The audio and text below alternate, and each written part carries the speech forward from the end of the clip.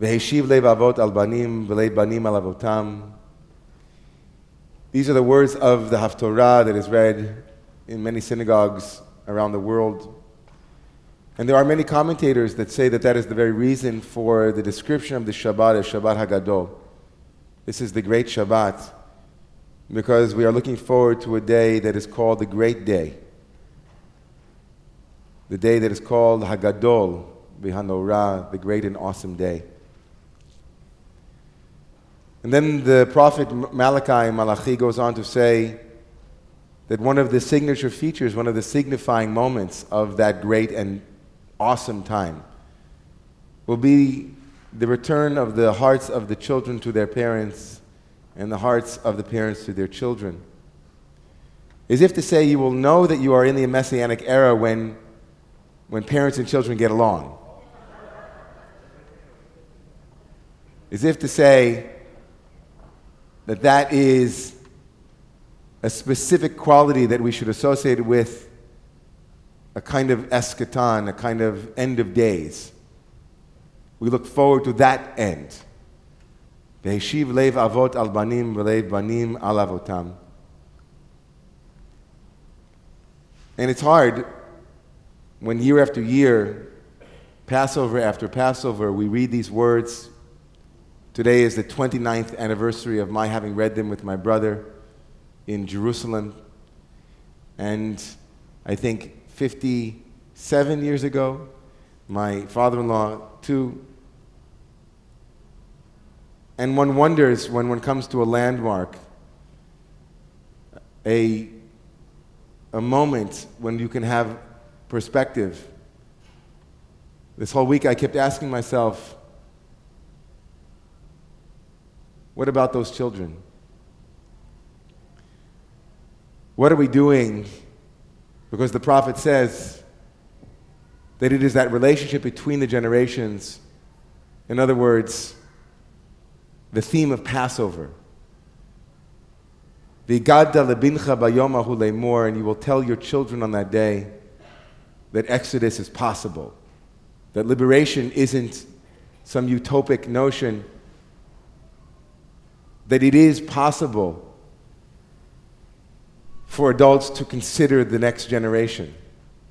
It is possible for us to remove ourselves for just one moment from the frantic pace at which we throw ourselves at life, eating it, because we don't trust there'll be any more left, to think about what is being left over. What about those children? And so this Shabbos is Shabbat HaGadol, and in the coming week, we know that many things will happen in our community and in the nation at large. And the question is, when we think about the children, when we think about children who are going hungry today and tomorrow, when we think about children who will be without life, without insurance, health insurance, probably. When we think about all of those places in our society, the question inevitably becomes, how do we grow? How is it possible to meet crisis with the courage to make a change? How is it possible to meet the inevitable with the courage of the possible? And so I heard something this week that really, it gave me chizuk, it strengthened me, and I wanted to share it with you as our little dvar for this morning. I've already shared it with the community, and I think in the Kabbalah Cafe. But in essence,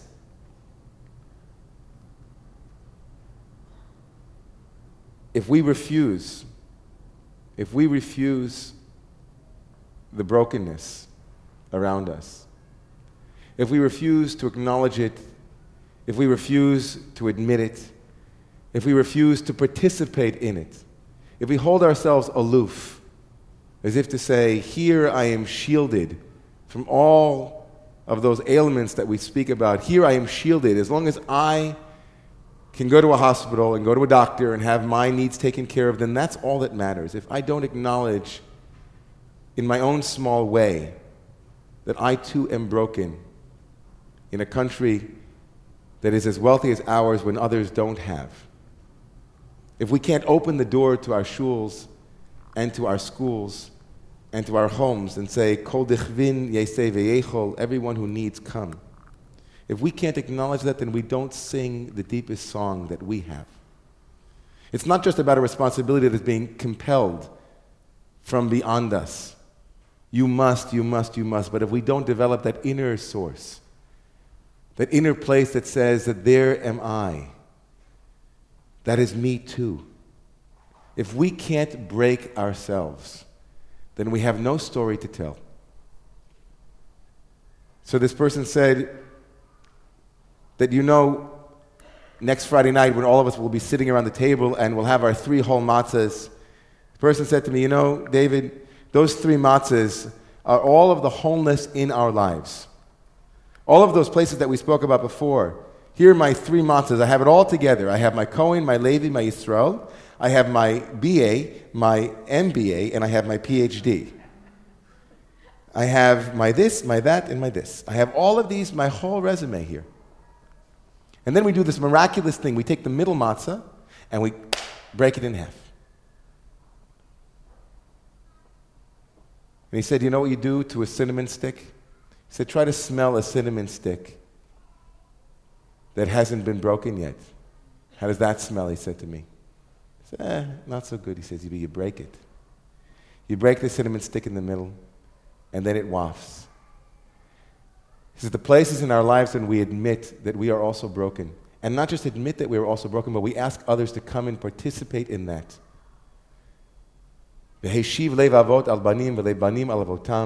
When parents acknowledge vulnerability with their children, it gives permission to the children to acknowledge vulnerability. When society admits it doesn't have an answer, it looks for better answers. When society acknowledges that it is broken, it can begin to heal. When systems acknowledge that they don't have all the answers, they can begin to work on deeper answers.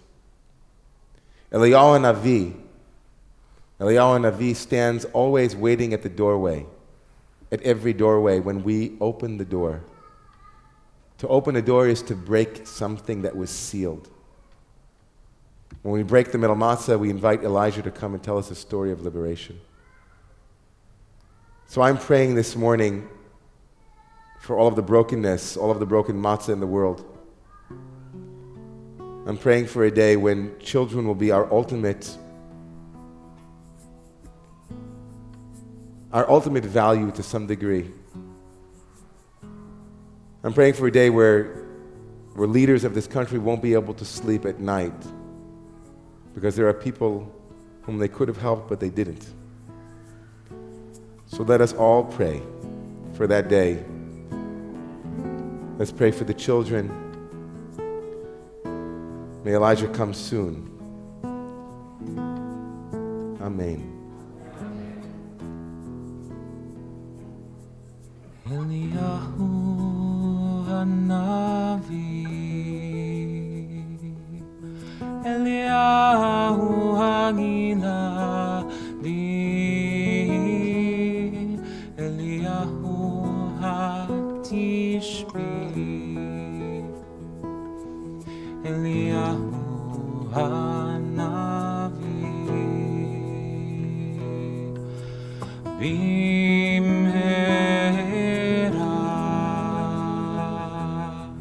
Yavo v'yigalenu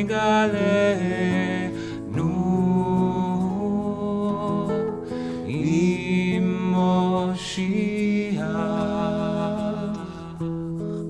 Moshiach ben